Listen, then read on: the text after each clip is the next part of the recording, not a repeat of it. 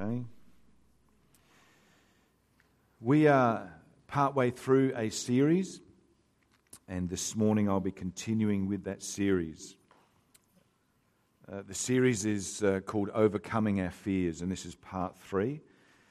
Just to give you a bit of a recap, I guess, of where we've started, I think that there's a foundation that I laid in the first session of this series in Overcoming Our Fears. And that foundation is really crucial for us to build upon as we move forward in this series that we're going on. And really all it is understanding the ABCs of what we're trying to do. The A is simply, one of the foundation things is that we accept Christ's love for us. God loves us. That's the bottom line of it. The second thing, the B, is simply to believe that Christ died and rose again for me personally. And C is to commit my fears and my life to Christ from this moment forward. That's the ABCs, to accept His love, to believe that He died and rose again for me, and to actually commit our fears and our lives to Christ. One of the things that we've been doing as a part of this year even is going on this journey of, I started out talking about engaging with our community, talking about getting people, getting the message out, being in our world, having influence in our world, engaging with the people around about us. And we're moving now into an area where we're starting to change mindsets and things like that. You may remember that, for those of you who've been here long enough, that we did a series called The Four Cups. And this series and this year, we're going to be looking at different ways of progressing through the 4 cups. The first cup was salvation. Okay, engaging with our community. We need to get the word of salvation out to our community, to the people that we live with, we work with, the people that we're engaging with in life in general. The second cup was the cup of freedom.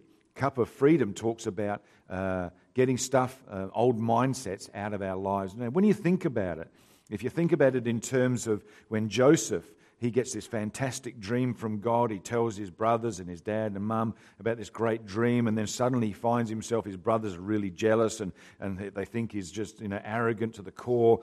So they plot his downfall. They cast him into a pit, then they sell him off to slave traders. He finds himself being sold into Potiphar's house, gets falsely accused of rape, gets thrown in prison again. He's in prison. Has this ability to discern and to decipher dreams, to interpret dreams. A couple of guys there, they have these dreams. Joseph interprets them. The fulfillment of those dreams comes to pass, and these guys are saying, "Look, we'll tell you all. We'll get you out of prison. We'll tell Pharaoh all about this stuff." And he gets completely forgotten in prison there. And comes a time where, in a day, that God promotes Joseph from the prison to the palace in a day. And that he gets this incredible favor, and we see that his life and the life of his family and his nation is turned around because of the influence that he exerts through Pharaoh and in the land of Egypt. And then years go past, and there's suddenly another Pharaoh in charge, and he never knew Joseph, doesn't even know about Joseph, forgotten about Joseph, and subjugates the people of Israel into slavery. They find themselves in these extremely harsh conditions. They have over a 400-year period, they come to this place where they've got these old slave mindsets, the whole thing, and it comes, that they cry out to God, and God sends a deliverer in Moses. Moses delivers the people of Israel, takes them out of Egypt, and they start to wander in the wilderness. And that's really, I guess, a picture of what we're doing this year, certainly in these first few months, is talking about, if we think about Egypt as a picture of the world, that there's the old system, the old mindsets and stuff like that. God wants us out of Egypt. There's a promised land that we've been called to.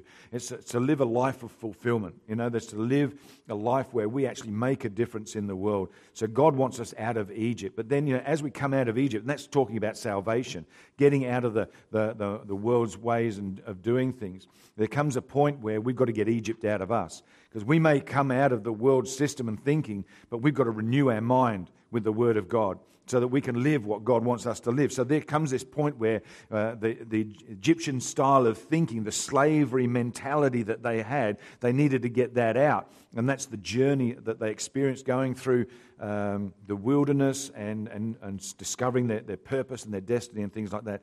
This is what this particular series is designed to do is to get Egypt's mentality, its thinking, its mindsets out of us so that we can replace that with what God says and His ways of doing things so that we can live a life where we find and discover our life's purpose and then we make a difference in our world. And that's the whole basis of this series that we're talking about today. One of the things I do recognize is that as we talk about our fears and overcoming our fears, that it's likely that things will get stirred up in you.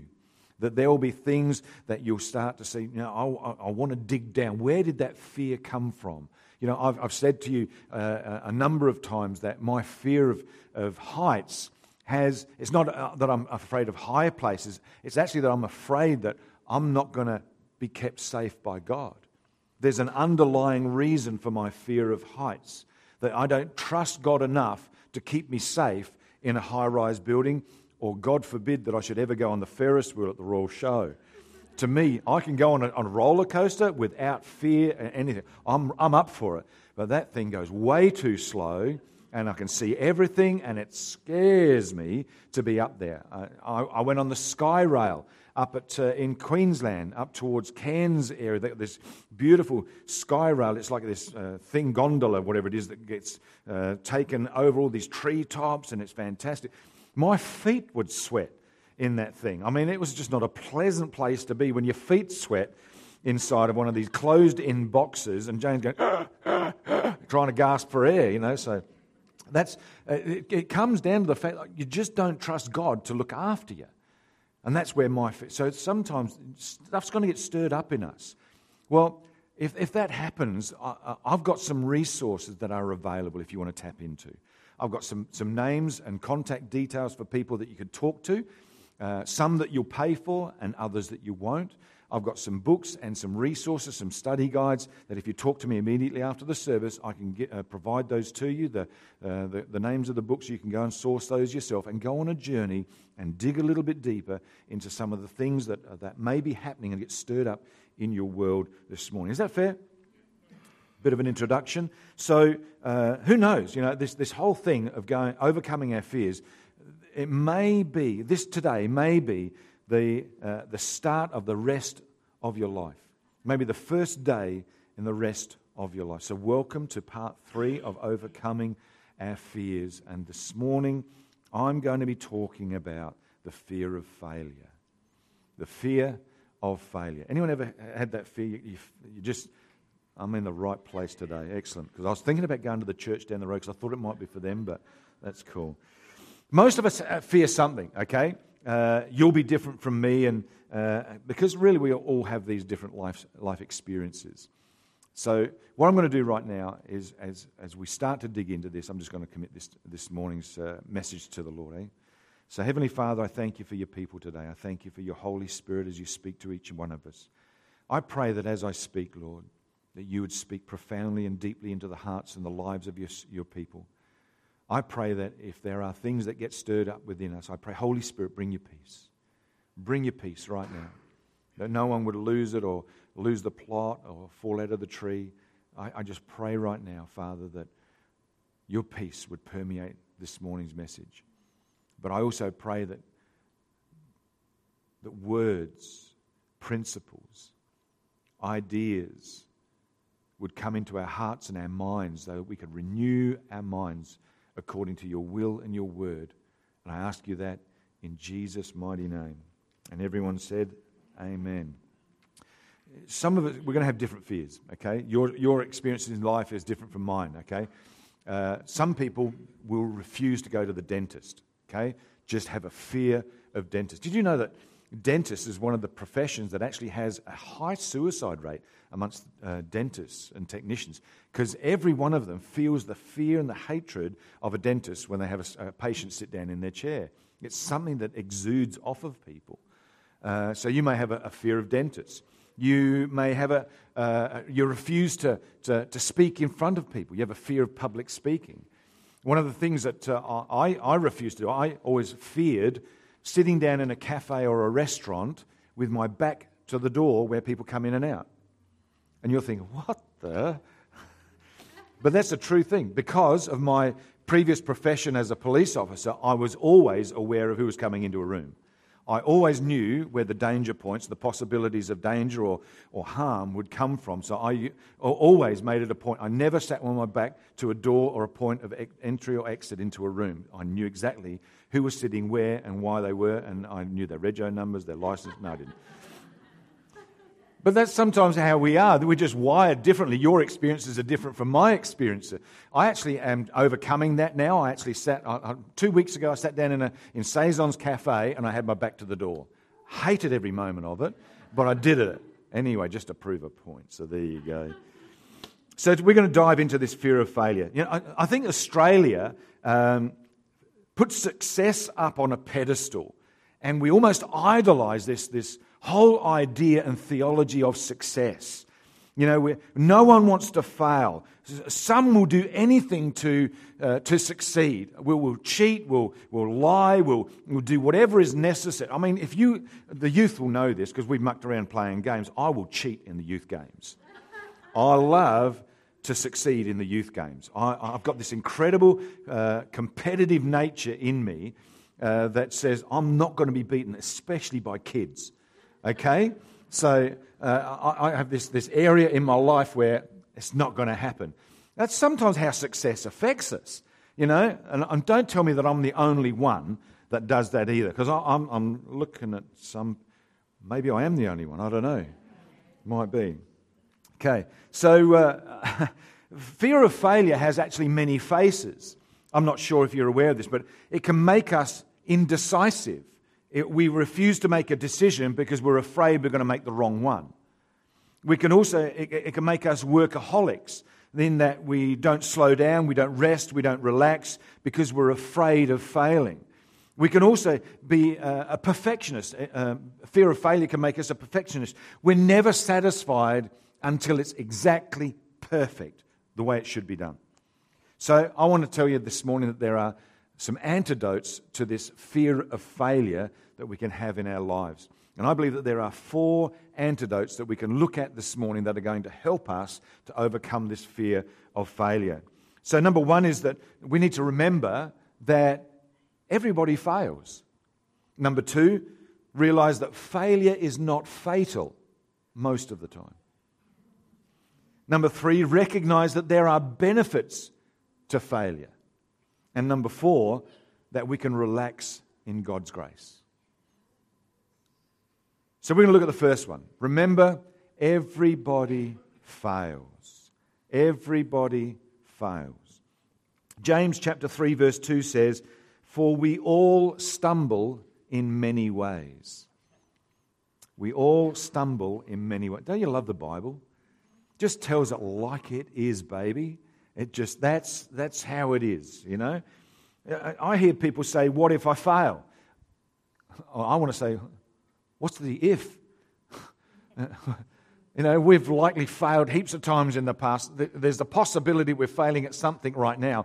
And because you're human, because you're, you know, a person, you're likely going to fail many times in the future. This may shock you. I know it shocked me. No one's perfect. No one is perfect. The closest thing we'll ever be to perfection is when we're filling out that job application. Or have you noticed this? Okay, you go to a funeral and the person was an absolute mongrel, but the eulogy tells everybody how perfect they were, that they actually walked on water.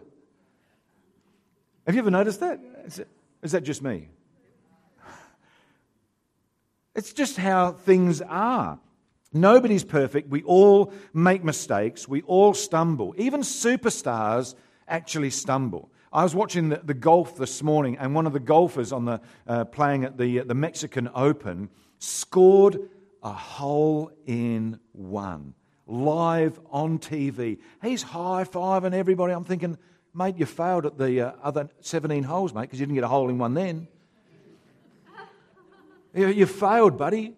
You know, not all the golfers get a hole-in-one every hole. NBL players in Australia, their average is that they score a point about 50% of the time. That's just, you know, that's how failure happens to operate. Everyone fails. It's a part of life for the rest of our life, and it's okay. It's normal. Everybody fails. Romans 3:23, the Bible says, for most of you have sinned. Does it say that? Or does it say, for all have sinned? So we've all made mistakes. We've all failed in some way, and we've fallen short of the standard of what... We've all failed. We have to let go of our image of being perfect, and the fear of failure will let go of us. Fact is that we've all failed. We may be failing now. We will fail in the future simply because we're human. The second antidote to this fear of failure is to realize that failure is not fatal. Okay? It is likely that failure in our lives is not fatal. It hasn't been thus far for you. Has it? You're still here. You're still living. You're still breathing. Just turn to the person next to you and just say, give him a little poke in the arm. Say, are you alive? Are you alive this morning? Little poke. Don't hurt him. See, here's the deal. What I've noticed is that we vastly exaggerate the effects of failure. We blow it out of all proportion. Failing isn't the end of the world. It's probably not going to kill us. What I've noticed is that the fear of failure is more damaging than failure itself. Let me say that again. I've noticed that the fear of failure is more damaging than the failure itself. Proverbs 24 verse 16 says, no matter how often honest people fail, they always get up again. See, even good guys stumble. The guys that wear the white cowboy hats in the movies, they were always the good guys. They always get up. They always keep going. They always get through to the end of the movie and they win in the end. Guys wearing black hats don't. Successful people aren't those who don't fail. They are the ones that keep getting back up.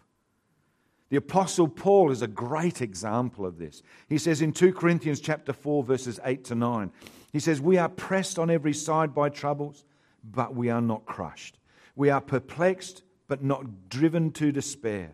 We are hunted down, but never abandoned by God. We get knocked down, but we are not destroyed. Paul's saying to us, you know what, guys? I've taken my lumps, but my lumps are not keeping me down. I'm going to get back up, and I'm going to keep going on and keep succeeding. See, great people are simply ordinary people with an extraordinary amount of determination. They just keep on going, and they realize that we're never a failure until we quit or we give up. Sometimes I think we need to reinvent our definition of what failure really is. How about if we were to redefine failure this way? See, failure is not failing to reach a goal. Failure is not setting a goal. Failing is not fulfilling our dreams. Failure is not having a dream. Failing is not falling down. Failing is actually refusing to get back up again. So maybe we just need to redefine what a good definition of failure is. Failing is refusing to try. Let's try. Let's give it a crack. Let's get in the game. Let's take this challenge on. Let's do and move through this obstacle. Let's move around this obstacle. Let's not let finance stop us from living the life that God wants us to live. Let's try. Let's try sharing our faith with our world. Let's try laying hands on the sick so that we can see them recover and see them healed. Let's try doing something for God and stepping out in faith. Let's at least try to do it. Here's some famous failures. You may recognize some of them. George Washington lost over 2/3 of the battles that he ever fought, but he won the war and later became president. Napoleon graduated 42nd out of 43 in his class, then went on and conquered Europe. Walt Disney was fired from his job at the Kansas City Star newspaper because he lacked imagination and had no good ideas. Oprah Winfrey was fired from her first job as an anchor of a TV show because she became too emotionally involved with her stories. Steven Spielberg was fired from the University of Southern California School of Cinematic Arts many, many times before he succeeded. Colonel Sanders was fired from numerous jobs before founding his KFC empire. Thomas Edison's teachers told him he was too stupid to learn anything. J.K. Rowling was a single mum living on welfare when she wrote the Harry Potter novels. After his first movie role, Harrison Ford's director took him aside and said he will never succeed in the movie business. What happened? They refused to listen to those people and kept trying. They brushed themselves off, they stood up, and they moved on. They continued to press in and to do the very thing that they had in their hearts to do. See, failure wasn't fatal for them. It wasn't fatal for their dream, it wasn't fatal for their families, it wasn't fatal for their welfare. They continued to get up and they continued to get back in the game and not let other people who were trying to dampen down and to take away the dream of their life. Who's trying to steal your dream? What voice are you listening to in your world that's stopping you from moving forward and trying again, brushing yourself off and getting back in the game? I'm going to tell you now, it's not God. God wants you to succeed. God wants for you to be so successful in whatever endeavor that you are in. God wants you to succeed. Amen, Pastor Gary. I thought that was a great point. I thought it was a fantastic point. See, if at first we don't succeed, it's no big deal. We're never a failure until we give up. See, remember, everyone fails. And we need to realize that failure is not fatal. The third thing, the antidotes to the fear of failure. We need to recognize the benefits of failure. There are benefits. We can see and look for the good in our failures, take something from our failure and start to move forward with our lives, not allowing those things to cripple us and to stop us from moving forward. There are benefits in failure. We usually think of failure as being a negative experience, but wise people learn from failure and they make the most of it. It's a really smart person that learns from their mistakes. It's an incredibly wise person that learns from the mistakes of someone else. So you don't have to make those mistakes. Someone's already made them for you. Does that sound like anyone that you might know? Don't look around. Don't look around. See, one of the primary tools that God uses in our life to make the most of what it is that we're doing is failure. So we might ask, okay, what possible good is failure in our lives? Well, there's three benefits that we can use from failure. First one is that God uses failure to educate us. Mistakes are simply learning experiences.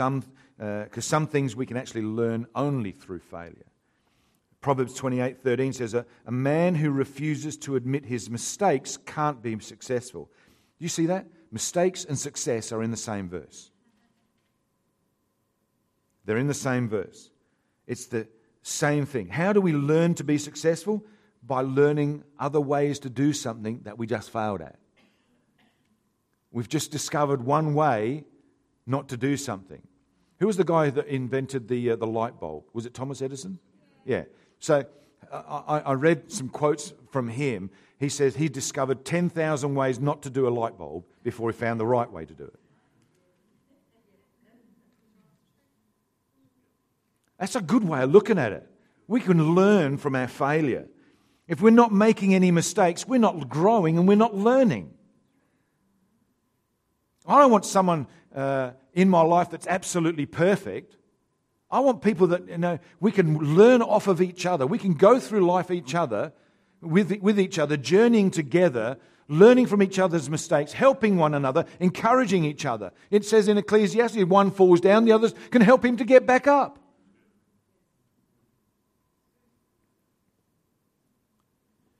If we're making the same mistake every week, something's wrong. We're in trouble. We've got something to learn from failure. If we're not taking any risks, we're not growing. And God uses failure to educate us. The second thing that we can take as a benefit is that God uses failure to motivate us. Proverbs 20 verse 30 says, sometimes it takes a painful situation to make us change our ways. That's a good verse right there. A lot of times we change not to when we see the light, but when we feel the heat.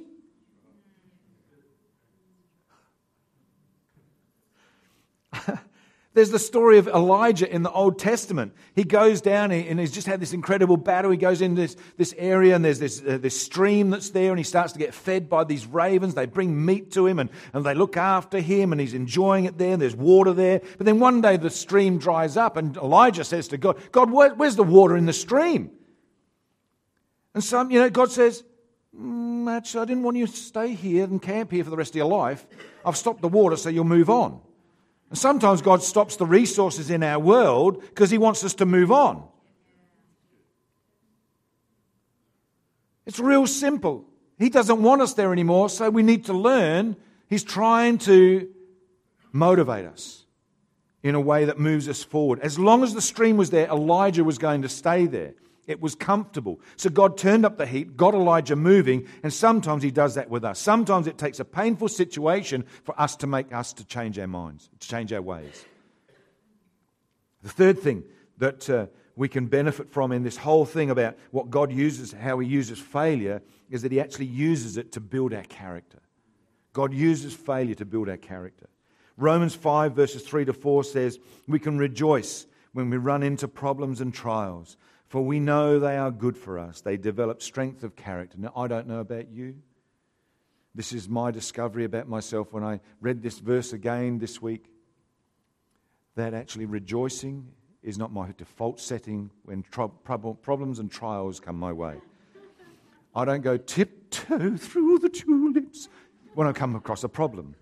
I think, oh, joy, let's throw a party. I've got a problem. There's a trial on. Oh, yes. Oh, my goodness me. Oh, I've got a problem. I've got a trial. Yeah, come on. It's great. Yeah. It's not my default setting. Is anyone here has the default setting of let's celebrate, let's blow a party balloon and poppers and let's bake a cake? Pfft. No one here? Man, I'm in a good church. I love that. People like me that go, I've got a problem. Oh, maybe not that bad, but it's not my default setting. It is not my default setting.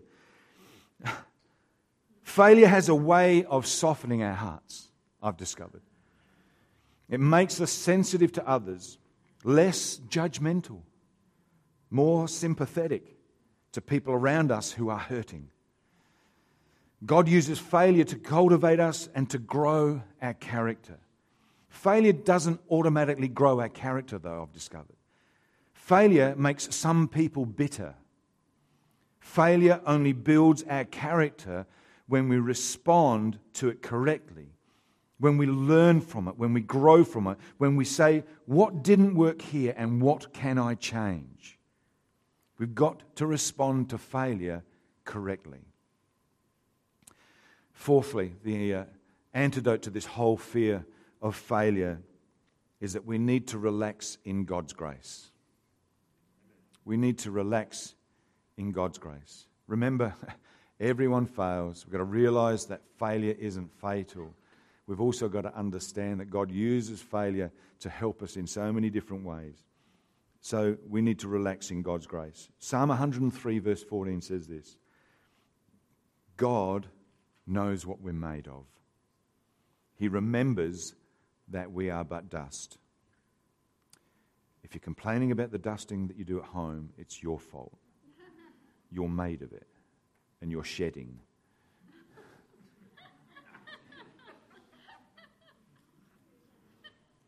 That was a revelation for some people. I saw the light bulb moments going, really? Oh, I didn't know that. God isn't surprised when we fail. He actually expects it. He knows what we're made of. He knows we're human, and He doesn't expect us to be perfect. I'm going to say some things in the next 2 minutes that may just be the most powerful things you've ever heard in your life. I want you to switch on, to engage, and listen right now. See, when we fail, God does not stop loving us. God does not stop loving us. If we think that we have to be perfect for God to love us, then we have missed the most important message that the Bible communicates to us about God. God loves us not because of who we are, but because of who He is. God does not love us because of what we do, but because of what Christ has already done. Don't miss that. Don't miss the fact. It doesn't matter what you've done. God will not stop loving you. Read your Bible. Discover those passages where it says, like heavens and principalities and powers and demonic things and things of darkness and whatever else can never separate us from the love of God that is found in Christ Jesus. Talks about in the epistles that you need to discover how wide and how deep and how high and tall and other stuff that the love of God actually is. God loves you because of who He is. We can't make God love us any more, and we can't make Him love us any less. He loves us just as much on our bad days as He does on our good days. That's good news. It's called grace. And just like Jane said in communion, it's amazing. It's His amazing grace. When we realize that that's the way that God treats us, you know what? You can relax. It's not that we can just take things for granted and do things wrong deliberately, but that we can relax in God. And even if you did do things deliberately, He still loves you. Maybe He doesn't like what you're doing, but He loves you.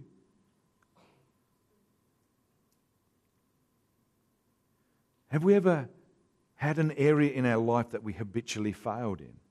The first time we feel real bad and we say, God, I'm sorry, I blew it, please help me. And then we blow it again and we go back and say, God, I'm really sorry, please forgive me. And then 3 or 4 times later we start to think, we keep doing this. And you just simply say to yourself, I don't want to go back anymore and ask for forgiveness because I'm just doing this over and over and over again. We think God must get really tired of us behaving in that way. Well, here's the truth. Okay? God never gets tired of us talking to Him, and He's never too busy. We can relax in His grace. When we mess up, the last thing we need to do is to run from God. We need to run to God because of His amazing grace. We need to run to God because of His amazing grace. It's old mindsets. It's the slavery mentality that says, I can't go back to my... It's like... You've got the slave master who's over you. You do the wrong thing as a slave and it comes to the attention of the slave master. The slave master whips you with everything else that he's got. He really bends his back as he's laying into you with a whip and he beats you up and he calls you all these horrible names and says you're worthless, says you're no value, you're hopeless. I don't even know I've got you making these bricks in Egypt here. And we've got this whole mentality. That's how it should be. That's how life is, and that's how we transfer how God is going to treat us. And God doesn't do that. We can mess up, we can do the wrong thing, but God's not waiting there with a whip to beat us up or to call us horrible names. God is there and He's going to embrace us with His grace. He's going to forgive us if we come to Him. We just got to go back to Him. But the mindset is, the slavery mindset is, the old way of thinking, the world's way of thinking is, if I go and admit my wrong, then I get crucified. Well, Christ has already been crucified, so God the Father's not going to crucify you. That was a good point. That was a good point. We can relax in His grace. It's unconditional love and it's not dependent on us. Many of us grew up in homes, myself included, that were performance-based. When I performed well, I had the love and the gratitude. I had the good things that my parents would speak into my world when I did good things. But if I stuffed up, I didn't get those same things. I was told I was worthless. I was no hope. I mean, if you ever want to do anything in this world, you've got to do better than this, you know. And it's almost like love was attached to the way that I performed. When I was good, the love was shown. Now, I know that they always loved me. But that's not what they said. Is this making sense? Because I'm getting a lot of blank stares. Okay? That's how it was in my home. It may have been similar in yours. If we fail, it means we're worth nothing. That's how that performance-based thing is. Success is everything. Getting top marks, making the grade, doing the right thing. It taught us success means that we're valuable and failure means that we're worthless. But we're wrong. Please don't transfer the image of an unpleasable parent onto God. He doesn't treat us that way. We can relax in His grace. And for me, that's good news. For you, I pray that it's good news. We don't need to fear failure. We can relax in God's grace. We can go to Him because He embraces us. He teaches us. He disciplines us. Because God loves those He disciplines, the Bible tells us. I remember many times telling my children just before I smacked them that I loved them. But did it mean that I hated them? No. Because I wanted to train them in a certain way. Now, we've got so many better... You know what? I've got to tell you this right now. My daughter Naomi disciplines and brings her children up far better than I ever brought her up. Where did she learn that? I've got no clue. But I've got to tell you, I honour my daughter today for the way that she brings her kids up. But she sits them down, she looks them in the eye, she makes sure that she's got their attention. Me, I was going off like a pork chop when my daughter, she did something wrong, and I was full of anger and rage, because that's the way I was brought up. But my daughter has sat down, thought about ways of bringing up her kids, and is putting into place a system where she raises them up, and she ensures that they know that she loves them before she takes any sort of disciplinary action. And maybe like she withdraws a certain privilege or a thing like that. Me, man, that's different from how I handled it. Praise God. Praise God it's a different way. We've got things we can learn. We can discipline better today. And I praise God because it actually demonstrates a greater level of love. I didn't experience that, but you know what? I can start to move forward from here. I'm learning things from people around about me, how I can bring discipline in a greater way that actually demonstrates my love and my value in people and communicate that in a better way. Does that make sense? We can relax in His grace.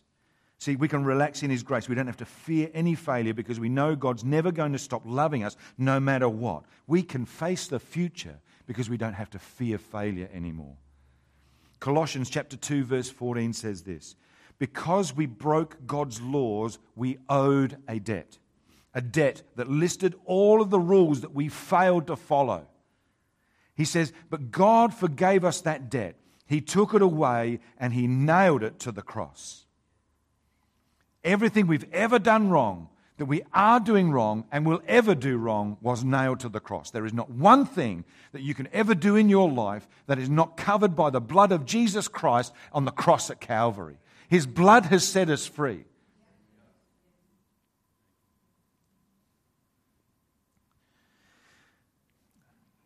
A Christian life isn't a mistake-free life, but it can be a guilt-free life. I love the Bible because it tells the truth, the whole truth, nothing but the truth. So help me God. One of the things that I do read from time to time is biographies. And quite often with biographies, you get the good, you get the good, and you get the good. I love the Bible because it gives you the good, the bad, and the ugly. That should be a good film title, wouldn't it? Yeah. The good. See, God used Noah to save the world, but then Noah got drunk and he was naked.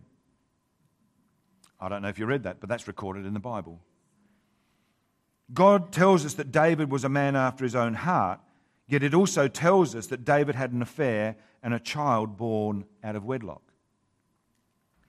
I'm not sure if you're aware of this. The Bible tells us that God used Moses to lead God's people through the Red Sea. But it also tells us that Moses killed a guy and that he smashed the 10 Commandments because he was so angry. Read the Bible, it's there. If we are a believer, then we need to understand this. Maybe, just maybe, our best witness to our world is not the way that we behave, but actually how we handle mistakes and failures. It's not about being Christians being perfect. There's a bumper sticker that goes around, Christians aren't perfect, but they are forgiven. There's a lot of truth to that, but that's really corny. It's an excuse that people can use. But there's this whole thing, how do we handle failures? How do we handle mistakes? More importantly, how do we handle the mistakes and the failures of others, not just ours?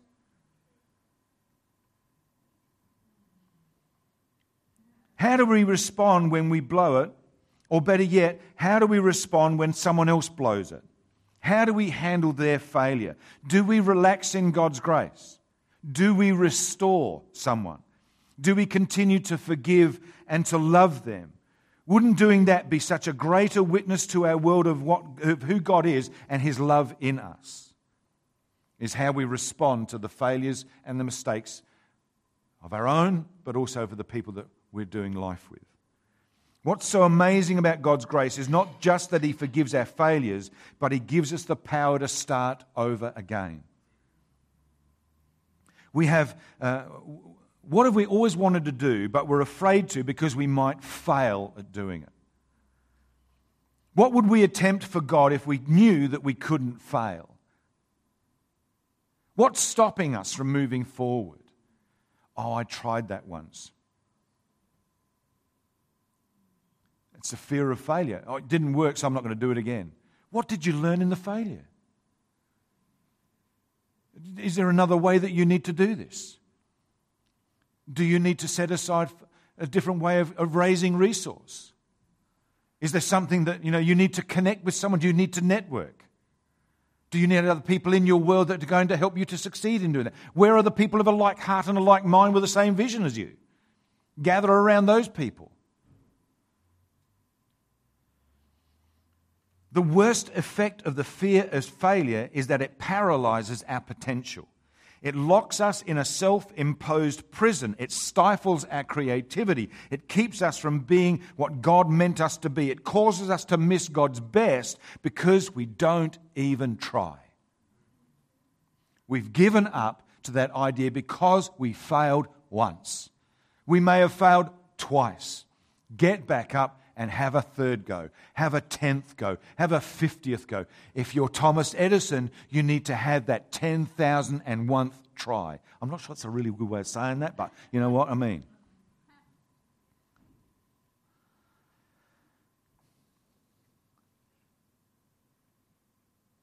See, whether we've got 5 or 50 years left, let's make the rest of our life the best of our life by saying, I want to do everything I do in love.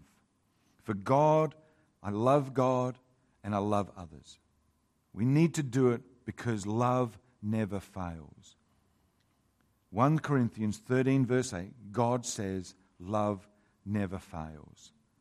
Matthew 22, 37 to 40, it talks about the greatest commandment. Simply love the Lord your God with everything.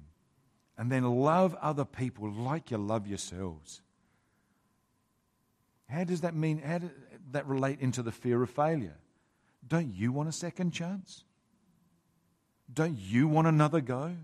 Don't you want to still be in this family? Don't you want to achieve and do the greatest things that you could thought possible? Don't you want encouragement? That's how we love others, as ourselves. It's the golden rule. I think it talks about it in Matthew and also in Luke. Do unto others as you would have them do unto you. The golden rule. How do you want to be treated in your failure? You want another chance. Let's not give up on people. Let's not give up on the relationships that we have. Let's give them another crack, another chance, and then another and another, with the determination that this is a witness for our world, but it's because I love them. You okay? This is really good, isn't it? I might get the CD. Norman Vincent Peale. Anyone know who that is? He invented the peelers. No? Policeman. He invented the police force. Was it? Oh, well. There was a peeler who did, didn't he? Because they used to get called peelers back in England. That was Robert Peel. I knew that. No, really, no. See, I failed. I'm going to never do this again. God. God, that's it, eh? Norman Vincent Peale said this. He's actually a writer, I think. He says, I'd rather attempt to do something great and fail than attempt to do nothing and succeed. I'll say that again because I said it very quickly, and I know that some of you need to just catch it again. He said, I'd rather attempt to do something great and fail than attempt to do nothing and succeed. Are we letting the fear of failure keep us from being all that God wants us to be? This is my heart today. I want you to hear my heart. I want to encourage us today. Don't let the fear of failure stop you making a difference and living a life of fulfillment today. Don't let it stop. Just as the team come up, I see so much potential around about. I know the talent of the people in this church. I know how God's blessed you. I see what God wants to do in your life, and I want you to see it for yourselves and not let the fear of failure stop you from moving forward. Don't let the fear of failure keep you from being who God wants you to be and to do what God wants you to do. Relax in His grace. You are going to fail, but who cares?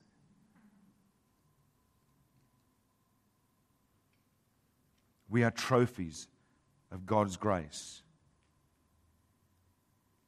The good thing is, just as much as we're going to have failures in our future, we're also going to hit some home runs.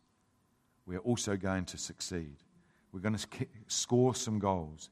We will shoot a mistake-free game. We will get a hole in one. We will raise our kids well and our grandchildren well. We will love others as we love ourselves. We will give people another chance and another chance and another chance because we're going to relax in God's grace. Can we stand? Thank you.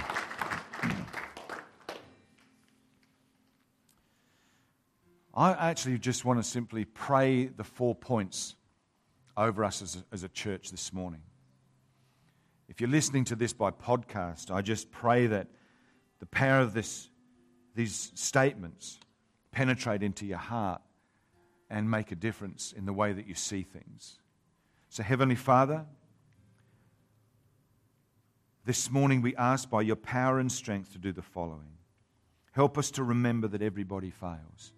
It's not exclusive to me. I don't have the ownership rights on that. We are going to fail. I thank you that failure is not going to be fatal. It's okay to make a mistake. I'm still going to live through this. I thank you that we're going to recognize the benefits of failure, that you use it to grow us, that you use it to motivate us and build character. But more than anything, Lord, I pray that in relation to the fear of failure, that you help us to relax in your grace. I pray, help us to relax in your grace this morning. Help us to relax in your grace this morning.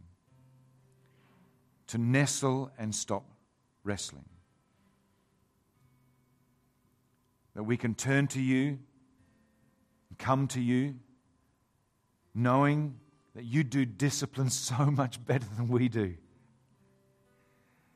And you talk to us, you look us in the eye, you tell us how much you love us. You tell us why you're wanting us to change a certain level of behavior or the ways that we live.